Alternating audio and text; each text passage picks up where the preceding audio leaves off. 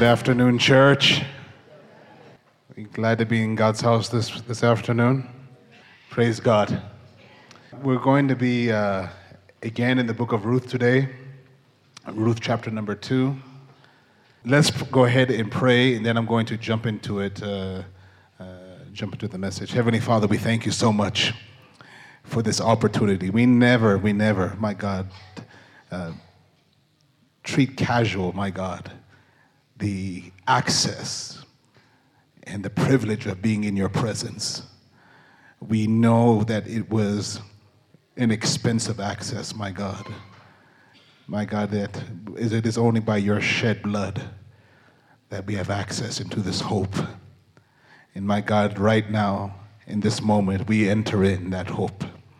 We enter in by your blood right now, Father God. We enter with full assurance of faith, my God. And I pray as we come into your presence, my God, that you would speak, Lord. I pray that even though it's my mouth that is moving, my God, I pray may it be your spirit that is speaking. And your word declares, my God, that you sent your word and you healed them. And we thank you for that testimony. May that testimony be a reality today, my God. We pray that the word today would not just entertain our intellect and motivate our hearts, but my God, may be transformative to our lives. Father God, do something, my God, with your word, my God, that transforms our world, my God. And Father God, we thank you now. We commit these moments to you in Jesus' name. Amen. We're going to be in Ruth chapter 2, and we'll read through 1 through 9. There was a relative of Naomi's husband, a man of great wealth of the family of Elimelech. His name was Boaz. So Ruth, the Moabitess, said to Naomi, "Please let me go to the field and glean the heads of grain after him in whose sight I may find favor." And she said to her, "Go, my daughter." Then she left and went and gleaned in the field after the reapers.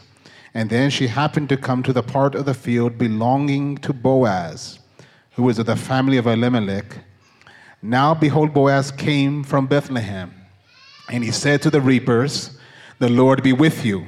And they answered him, "The Lord bless you."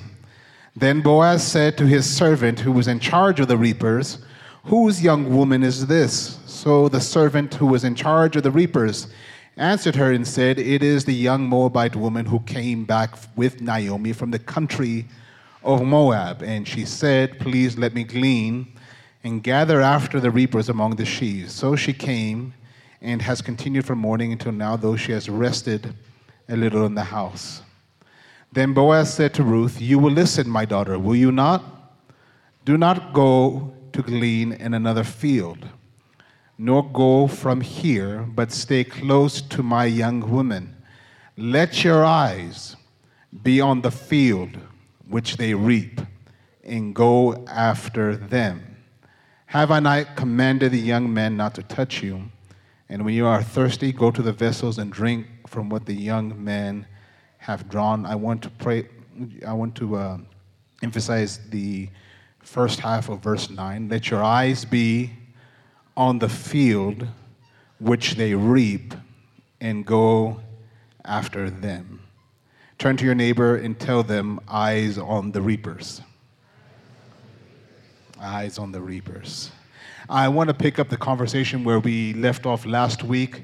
I don't know if this is part 2 as much as it's maybe a part B, because I'm going to be continuing the thought where we left off last week. Here again, we see Ruth gleaning in the fields, and we've been talking about this for the last few weeks, what it meant to glean. The landowners left the corners of their field unharvested, and they were instructed, the reapers were also instructed that whenever they would drop some of the sheaves or some of the grains or some of the heads as they were harvesting, they were to leave it there for the poor, and then the poor would come and glean after the reapers. And we talked about how the reapers stayed to a particular field, but the reapers stayed to a particular field, but the gleaners did not pay any attention to the field they were in. They were not required to pay attention to the field.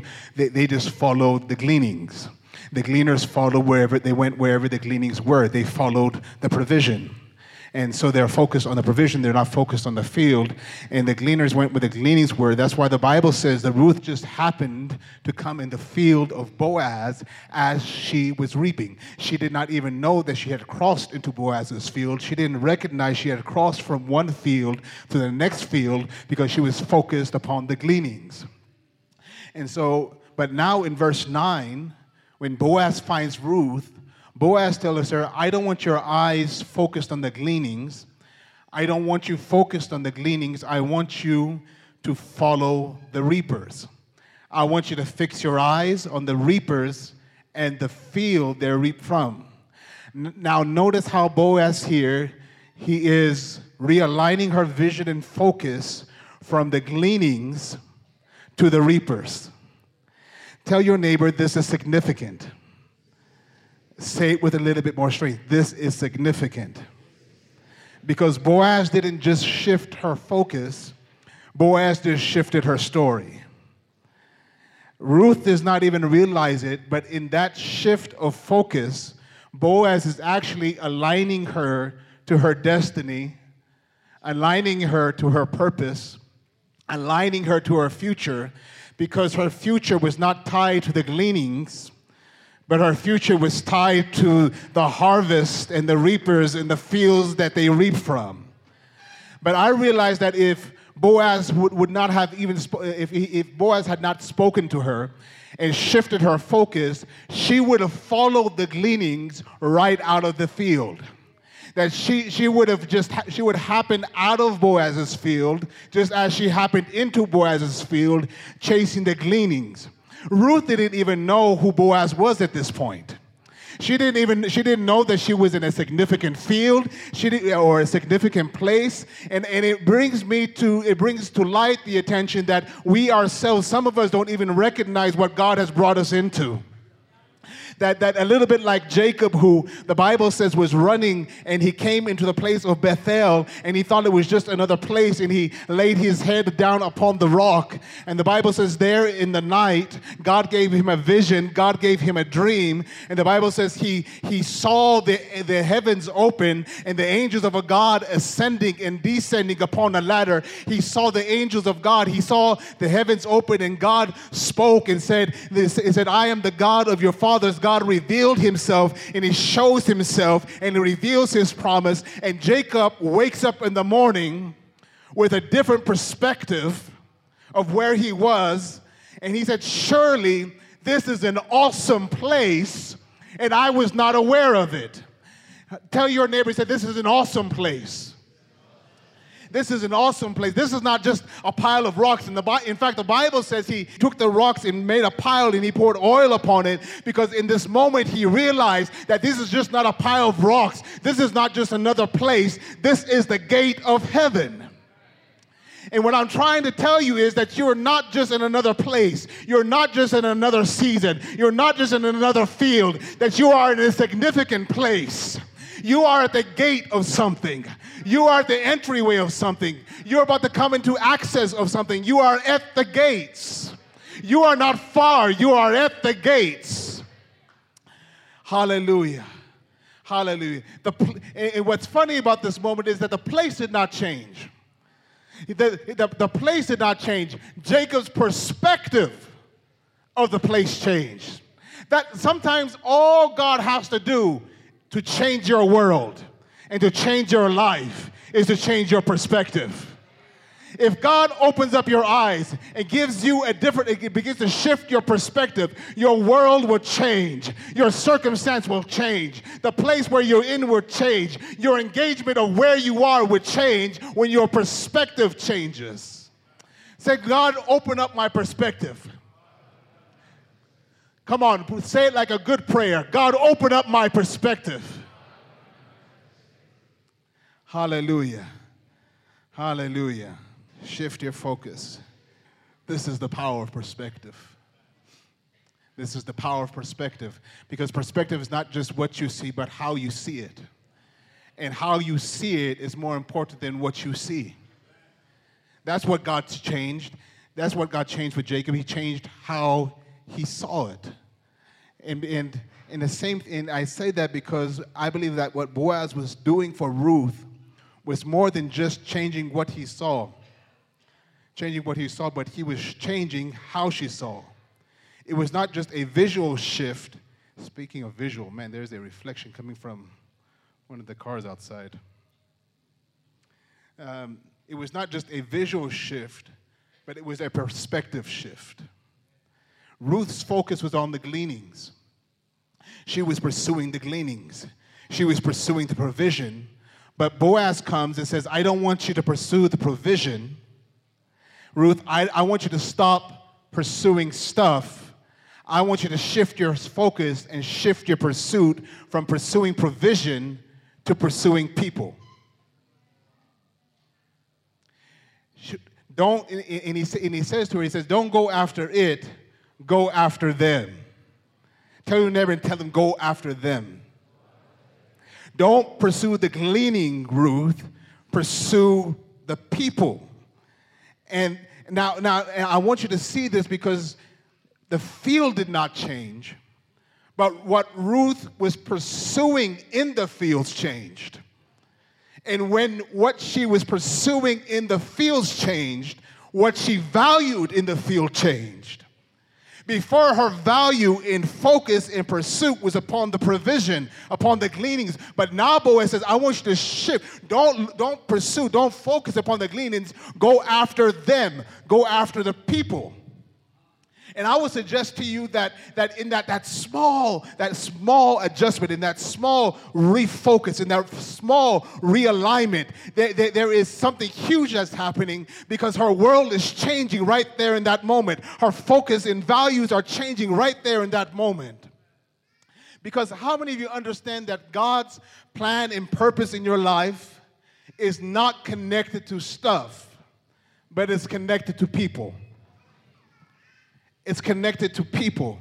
That God is not calling you just to do something and to accomplish something great, but He's calling you to be a blessing to someone.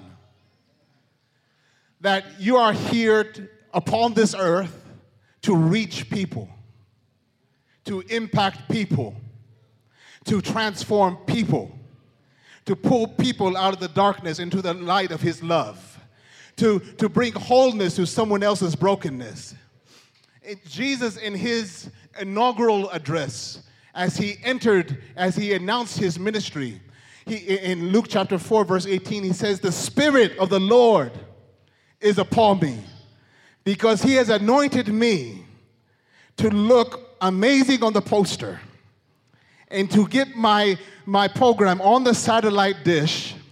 And no, the Spirit of the Lord is upon me because He has anointed me to preach the gospel to the poor. He has sent me to heal the brokenhearted, to proclaim liberty to the captives, and recovery of sight to the blind, to set at liberty those who are oppressed. In other words, God said the reason God has anointed me is not for something, but for someone. That this is about someone. It is about healing someone and setting free someone and reaching someone and unlocking the prisons for someone. God said the anointing is not even about me. It's not for something. It's for someone. And if it's not for someone, there is no reason for God to anoint me. Some of us are praying for God to anoint us just so we can have a feeling, just so we can be on stage. But the anointing is not for the stage. It's not for something. It's not for yourself. It's not so you can stay locked up in your closet and get goosebumps. The anointing is for someone. Jesus said the way the anointing expresses itself is when I connect and reach out to someone. That's the time the anointing is seen. That's the time the anointing is released. If it's not for someone, there's no reason for me to be anointed. Hallelujah. Hallelujah. Tell your neighbor it's for someone. Yeah, it's for someone. It's for someone. It's for someone.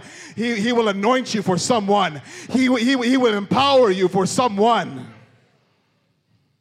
When Jesus called Peter, Jesus said to Peter, you were fishing for fish, but now I'm about to shift your pursuit, Peter.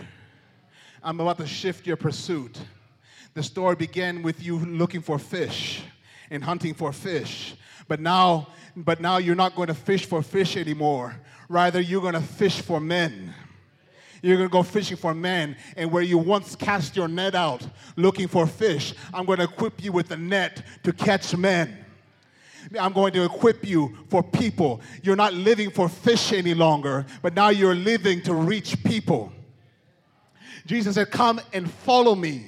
Come and follow me, and I will make you a fisher of men, because to follow me is to pursue people, to reach people, because God did not send me to the earth for something. He sent me to the earth for someone. I'm here because God so loved the world. He so loved the world. He was so passionate about the world. He was so hungry for the world. God so loved the world that he gave his only son. I'm not just here for something. I'm not just here to make noise. I'm not just here for the crowd. I'm here for someone. Hallelujah. It's funny because I remember a season in my life.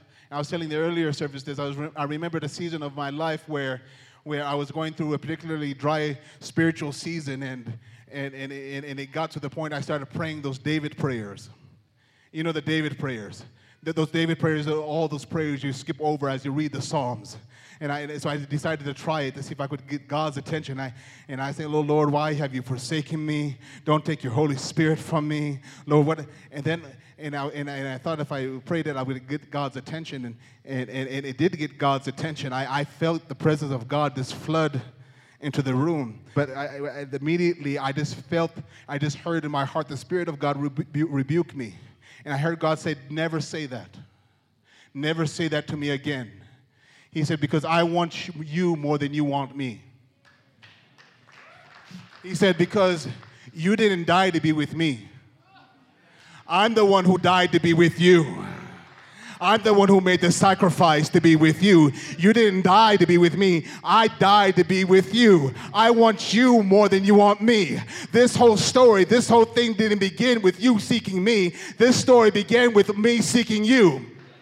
That's the real story of the gospel. The real story of the gospel is not about man seeking God. The real story of the gospel is about God seeking man. Even in Genesis, that's what you see in Genesis. You don't see man seeking God. It is not the story of man seeking God. It is a story about God seeking man. Even when man sinned, even when man was wrong, it was not man saying, where are you, God? It was God going and walking in the garden in the cool of the day saying, Adam, where are you? And that's from Genesis onward. That's what you see. The whole thing, the whole gospel, the whole story is about God seeking man. Man didn't say, let me build a tabernacle so I can connect with God. It was God who said, build a tabernacle, create a meeting place. I want a place where I can meet with man. I want a place where I can connect to people. Hallelujah. I said that to reveal something that maybe you don't know, or you know that God's greatest passion is people. That's what even David said. He said, David didn't understand it. He said, what is man that you're mindful of him? He said, I don't understand how this great and powerful God, who created the universe with a very word from his mouth, who created the stars in the heaven, who created the universe. I don't understand that this huge and humongous God would take and create this whole universe and put the stars in motion and put the planets in motion, all revolving around this creation he made called man. He said, I don't understand it. How is it that you're mindful of him, that you care for him, that you love him?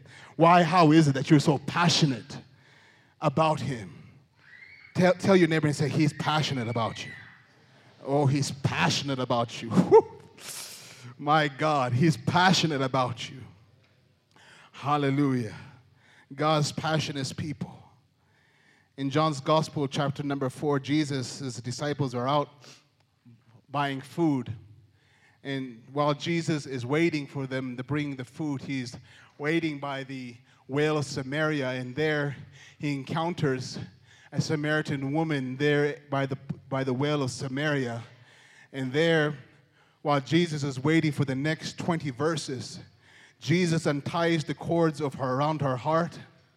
He begins breaking her chains, destroying her yokes, healing her brokenness, satisfying her thirst, all while he's waiting at the well.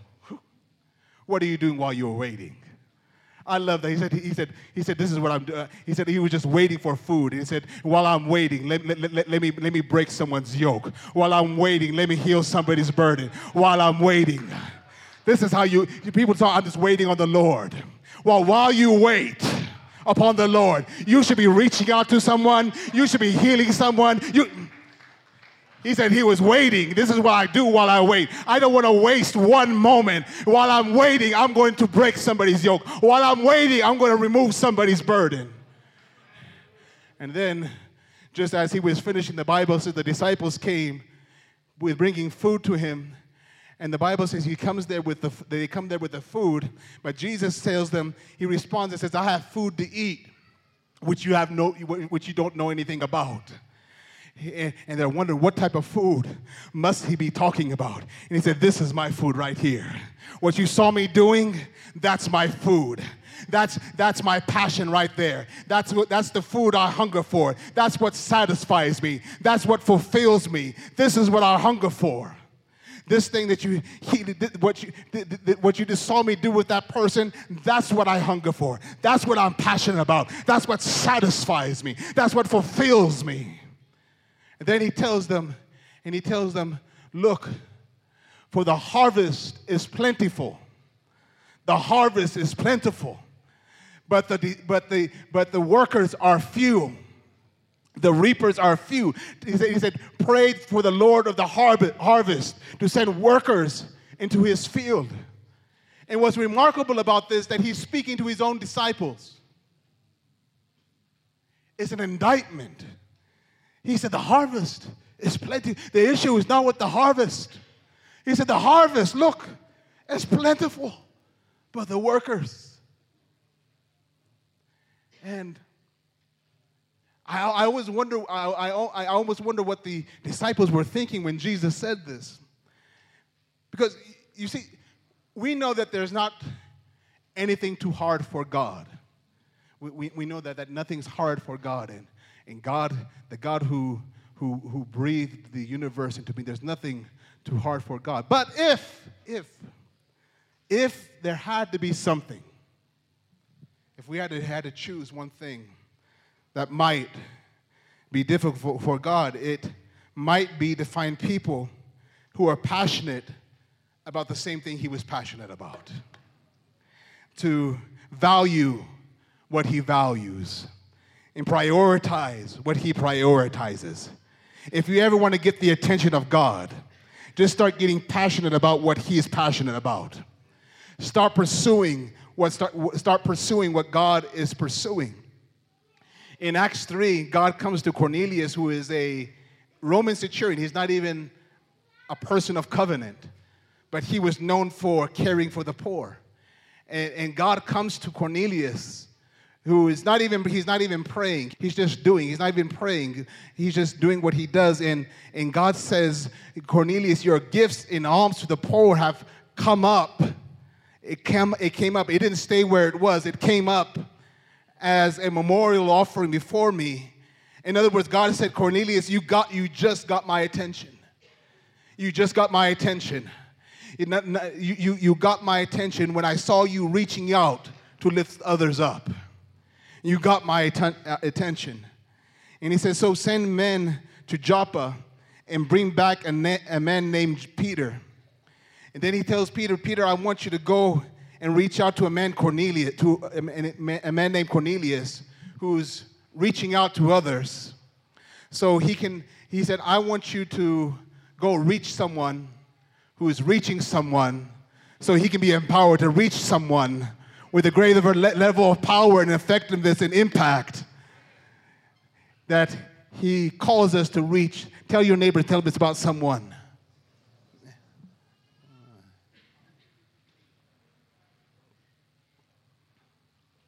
And it's always been a strange thing to me how the Bible says that Peter, he's been waiting and trying to fish all night. And the Bible says he caught nothing. And the Bible says that, you know the story. Jesus comes and he uses his boat and he speaks from his boat. And then when he's done, the Bible says, tells to Peter, he said, let down your nets for the catch. And he said, we've been doing this all night. We didn't catch anything, but we'll do it at your word. And they let down the nets. And the Bible says their nets became full. I mean, when I say full, I mean the Bible says the nets begin to break. And somehow they got the fish into the boat, but the boat didn't have enough room. So they called their friends over and said, listen, we need help. And they started to fill their boats. And their boats were so full that their boats began to sink. Tell your neighbor that's a catch. That is from nothing to everybody around you, their boats are full, starting to sink. You're struggling to bring in the fish. This was a catch of a lifetime. This was, if you were a fisherman, this is the thing that you only dreamt about. This was the lottery. You hit the lottery. I mean, this was the catch of a lifetime. But I always wondered why he would give them the catch and then tell them to leave it and to follow him. To me, it's anticlimactic. I thought they were going to start the company or sell the fish and fund the ministry. That's good, right? That would have been a good idea right there. I said, why did you go through the whole thing of giving them the catch and then telling them to walk away from the catch? If you didn't want them to have the catch in the first place, you should have just called them and said, Peter, come on, leave this unsuccessful business behind and come and follow me.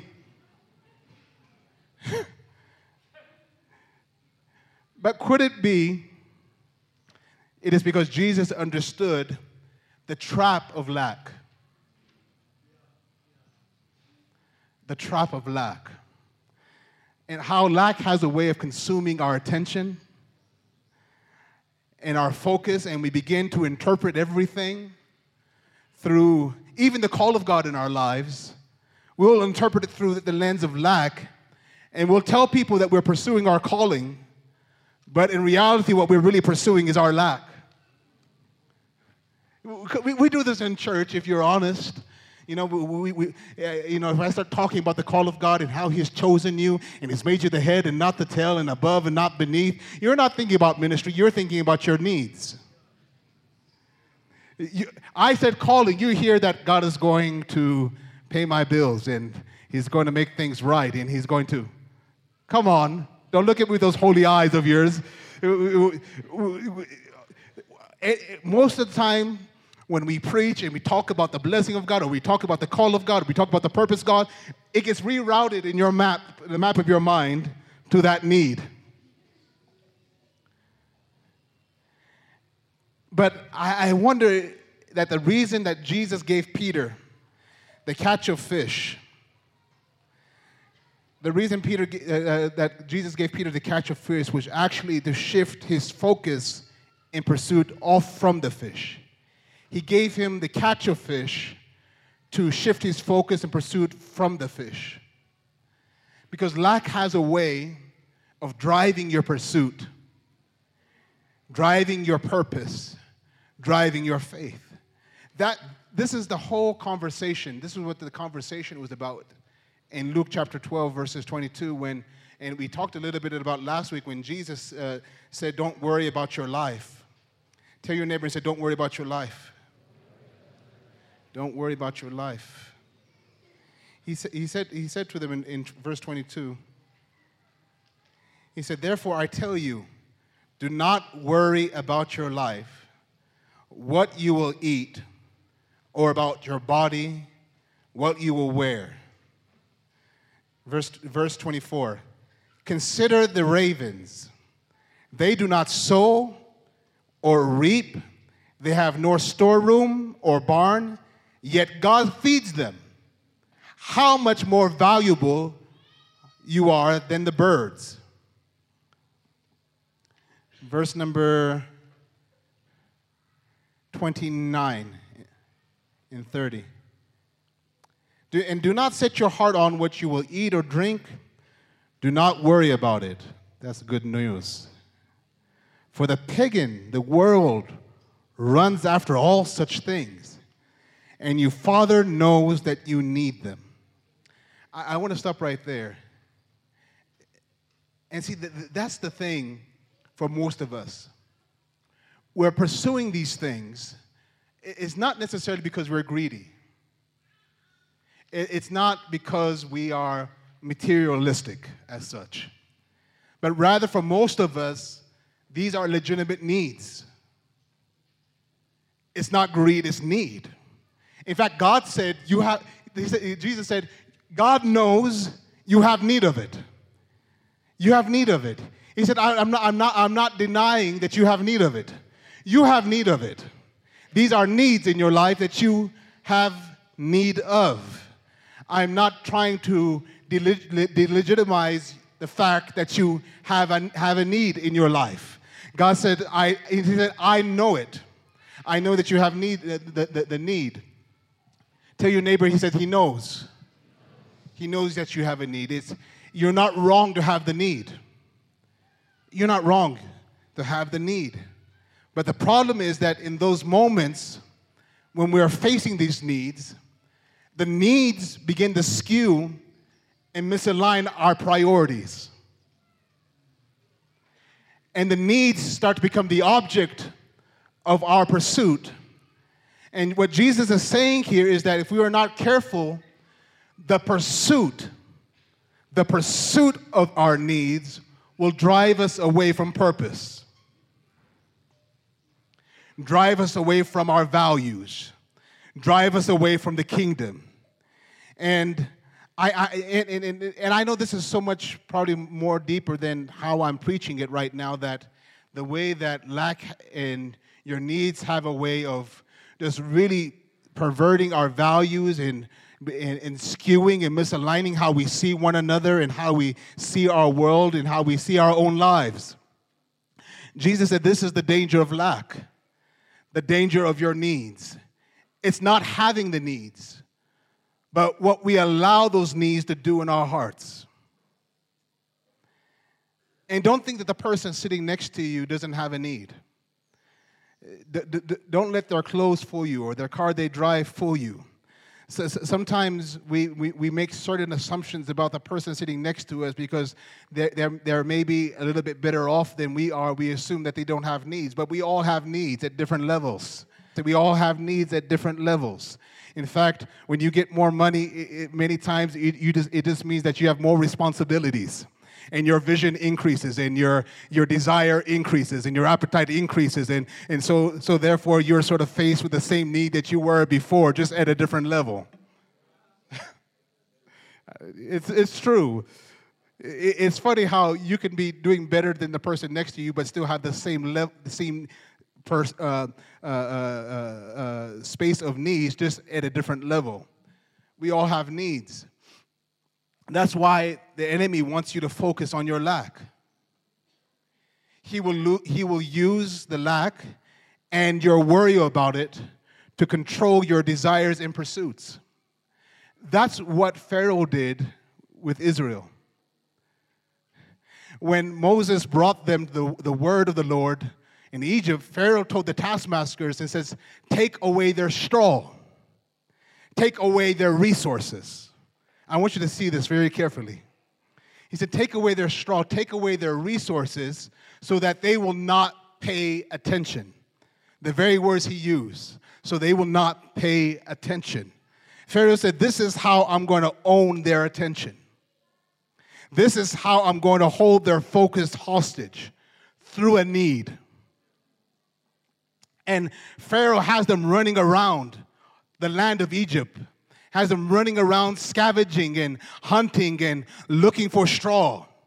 But what I want you to see is how far their pursuit of their needs was taking them from the purposes of God. It's quiet in the house today. But how far that pursuit of that straw, the pursuit of their needs, was taking them from the purpose of God. But what they didn't know is that while Pharaoh had them hunting for the straw, is that they were not going to need the straw for where God was taking them. And see, sometimes what you have to realize is that when God allows the enemy to take something away from your life, the only reason God allowed him to take it away is because God knew that you were not going to need the thing for where God was going to take you. Because where God was going to take them was so far away from the straw. They were not going to need the straw. God says, I'm taking you to a land flowing with milk and honey.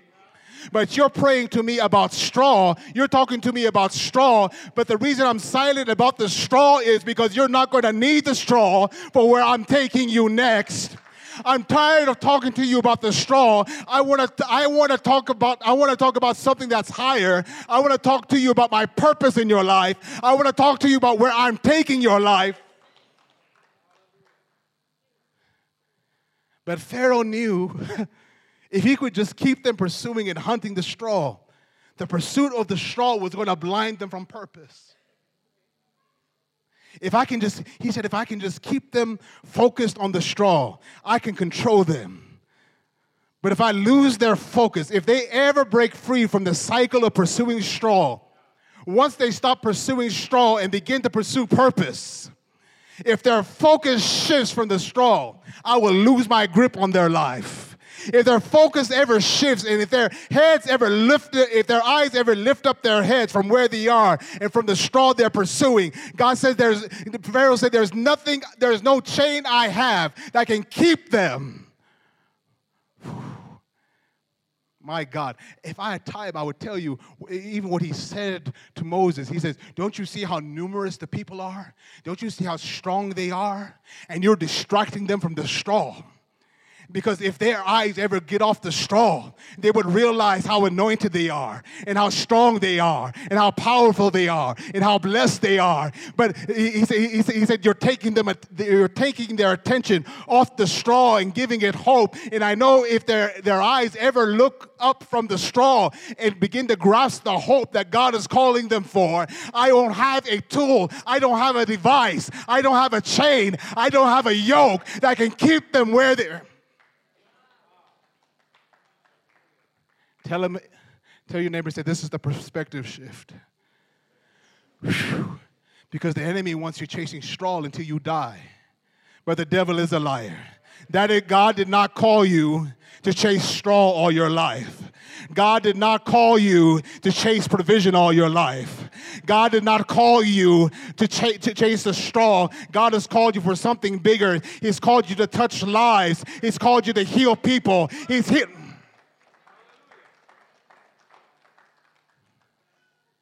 Hallelujah. Hallelujah. If it hadn't been for Boaz realigning her focus, she would have kept following the gleanings, and she would have been stuck in a cycle of gleanings. Have you ever thought about that? She would have just kept gleaning. In her life, we'll start to get trapped in the cycle of gleaning. That's where some of our life is. We just get trapped chasing the straw, trapped in a cycle of chasing gleanings. Have you ever noticed that life will never leave you short of something to worry about?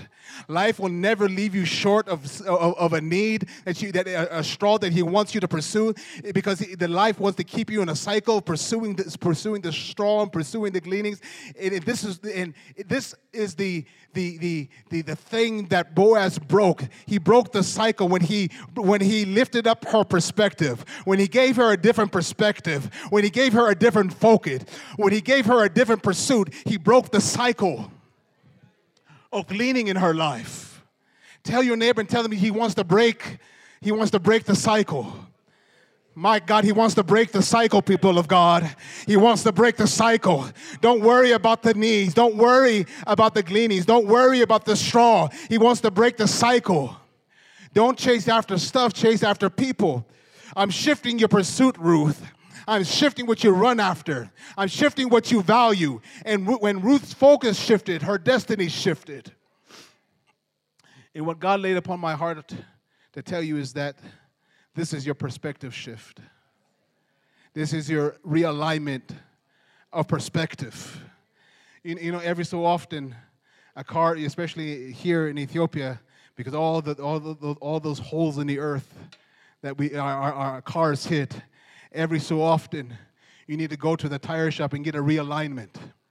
Because the focus of the car is shifted, and it's pulling you off course, and it's pulling you out of your purpose, and it's pulling you out of your future. So you have to go get a realignment. And God told me to tell you, somebody in this place, this is your realignment. This is your realignment. Your realignment from what the hustle has misaligned. Can I give you the perspective shift? You ready? Okay, here it comes. Here it comes. Here it comes. Tell your neighbor it's coming. The app is loading. Here it comes. God says in verse number 30, he says, for the pagan world runs after. This is what the pagans run after. This is what the pagans pursue. He says, but seek his kingdom. But seek thee first the kingdom of God. Seek first. Seek first. Seek first. Seek first. In other words, this is about priorities. This is about the priority of your pursuit. This is about the priority of your focus. This is about the priority of your vision. Seek thee first the kingdom of God. And we already talked about what the kingdom is. We already talked about what's in the king's heart. It's people. I already told you where the heart of the king is. He says, seek thee first the kingdom of God and his righteousness, and all of these things will be added to you. This is what is burning in my heart. God says, I know you have needs, but I want you to stop pursuing the needs. I want there to be a shift of pursuit. I don't want you to pursue the needs. I want you to pursue the kingdom. I want you to pursue people. And when you begin to pursue my heart, when you begin to prioritize what I prioritize, when your passion starts to become my passion, and when your pursuit becomes my pursuit, God says all of these things, the thing you were pursuing is going to begin to pursue you. The things that you need, I know you need it, but I want the needs to pursue you. I don't want you to pursue the needs. You're not wrong for having the needs. You're wrong for pursuing the needs. He said, pursue my kingdom, pursue my heart, pursue what I prioritize, and these things. Isn't that the same thing that Boaz was saying to Ruth? He was saying the same thing to Ruth. He said, don't chase the gleanings. Stop chasing the provision. He says, chase the reapers. Chase the peoples. And the Bible says that he told the reapers, when you see Ruth following after you, when you see Ruth pursuing you, I want you to drop provision in her path. I want you to drop things on purpose in her path. God said, as she pursues the reapers, the provision is going to pursue her. She was pursuing the provision, but God flipped it around, flipped the pursuit around. So now the thing that she was pursuing is now pursuing.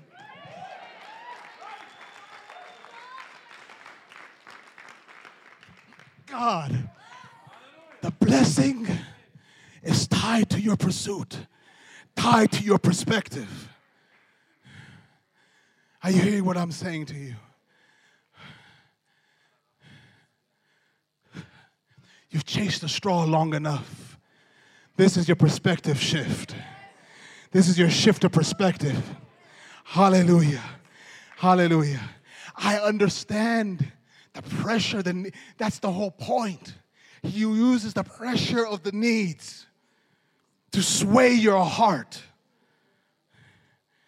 But God said, Boaz said to Ruth, he said, that's why and I said this before, but I begin to realize it more and more. He said, will you listen to me? In other words, will you trust me?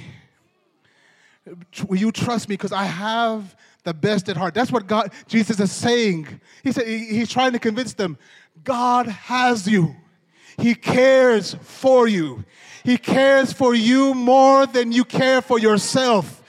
He said, if he dressed the ravens, he dressed the flowers, if he dressed the grass, how much more will he not care for you? Jesus is like, I don't know what to say to convince you to trust him and that he cares for you and has your needs. Ruth, if you listen to me, if you trust me, I want you to shift your pursuit. I believe that God wants to change our world right now. He wants to change your world by opening your eyes and giving you a different perspective. Because the enemy wants your world to be about the straw. But God says, lift up your eyes from where you are. Because there's so much there. I have something so much bigger and so much greater for you.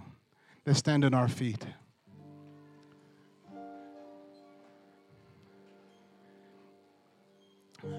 The Bible says in Malachi,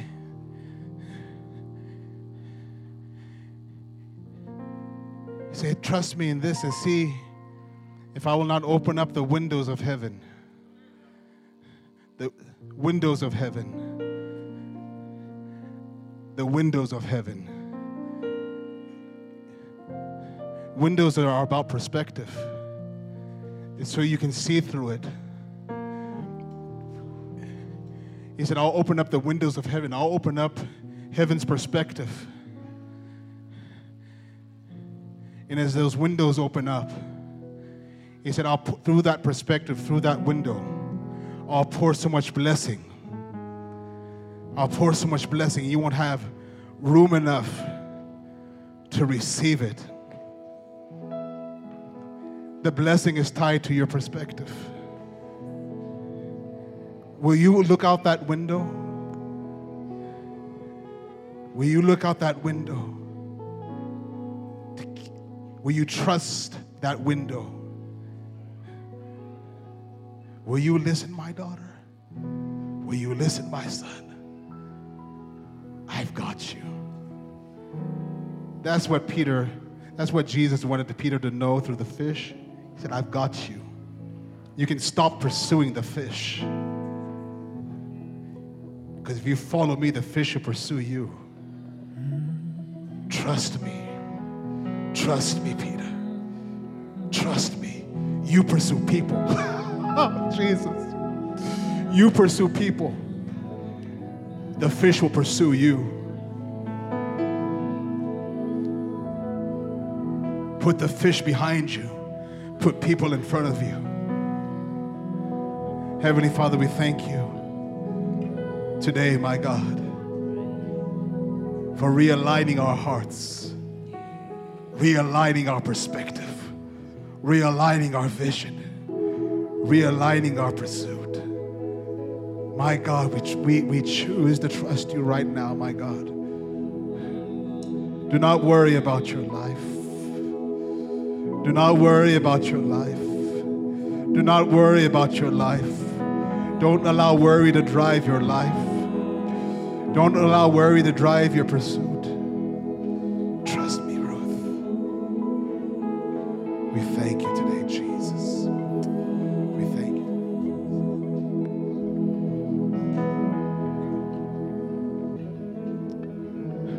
Father God, we thank you that even as believers, we got to be reminded that you care for us, that you're passionate about us, that you love us. May we go and leave this place with that security of knowing today. We thank you now in Jesus' name. Amen. God bless you. We'll see you next week.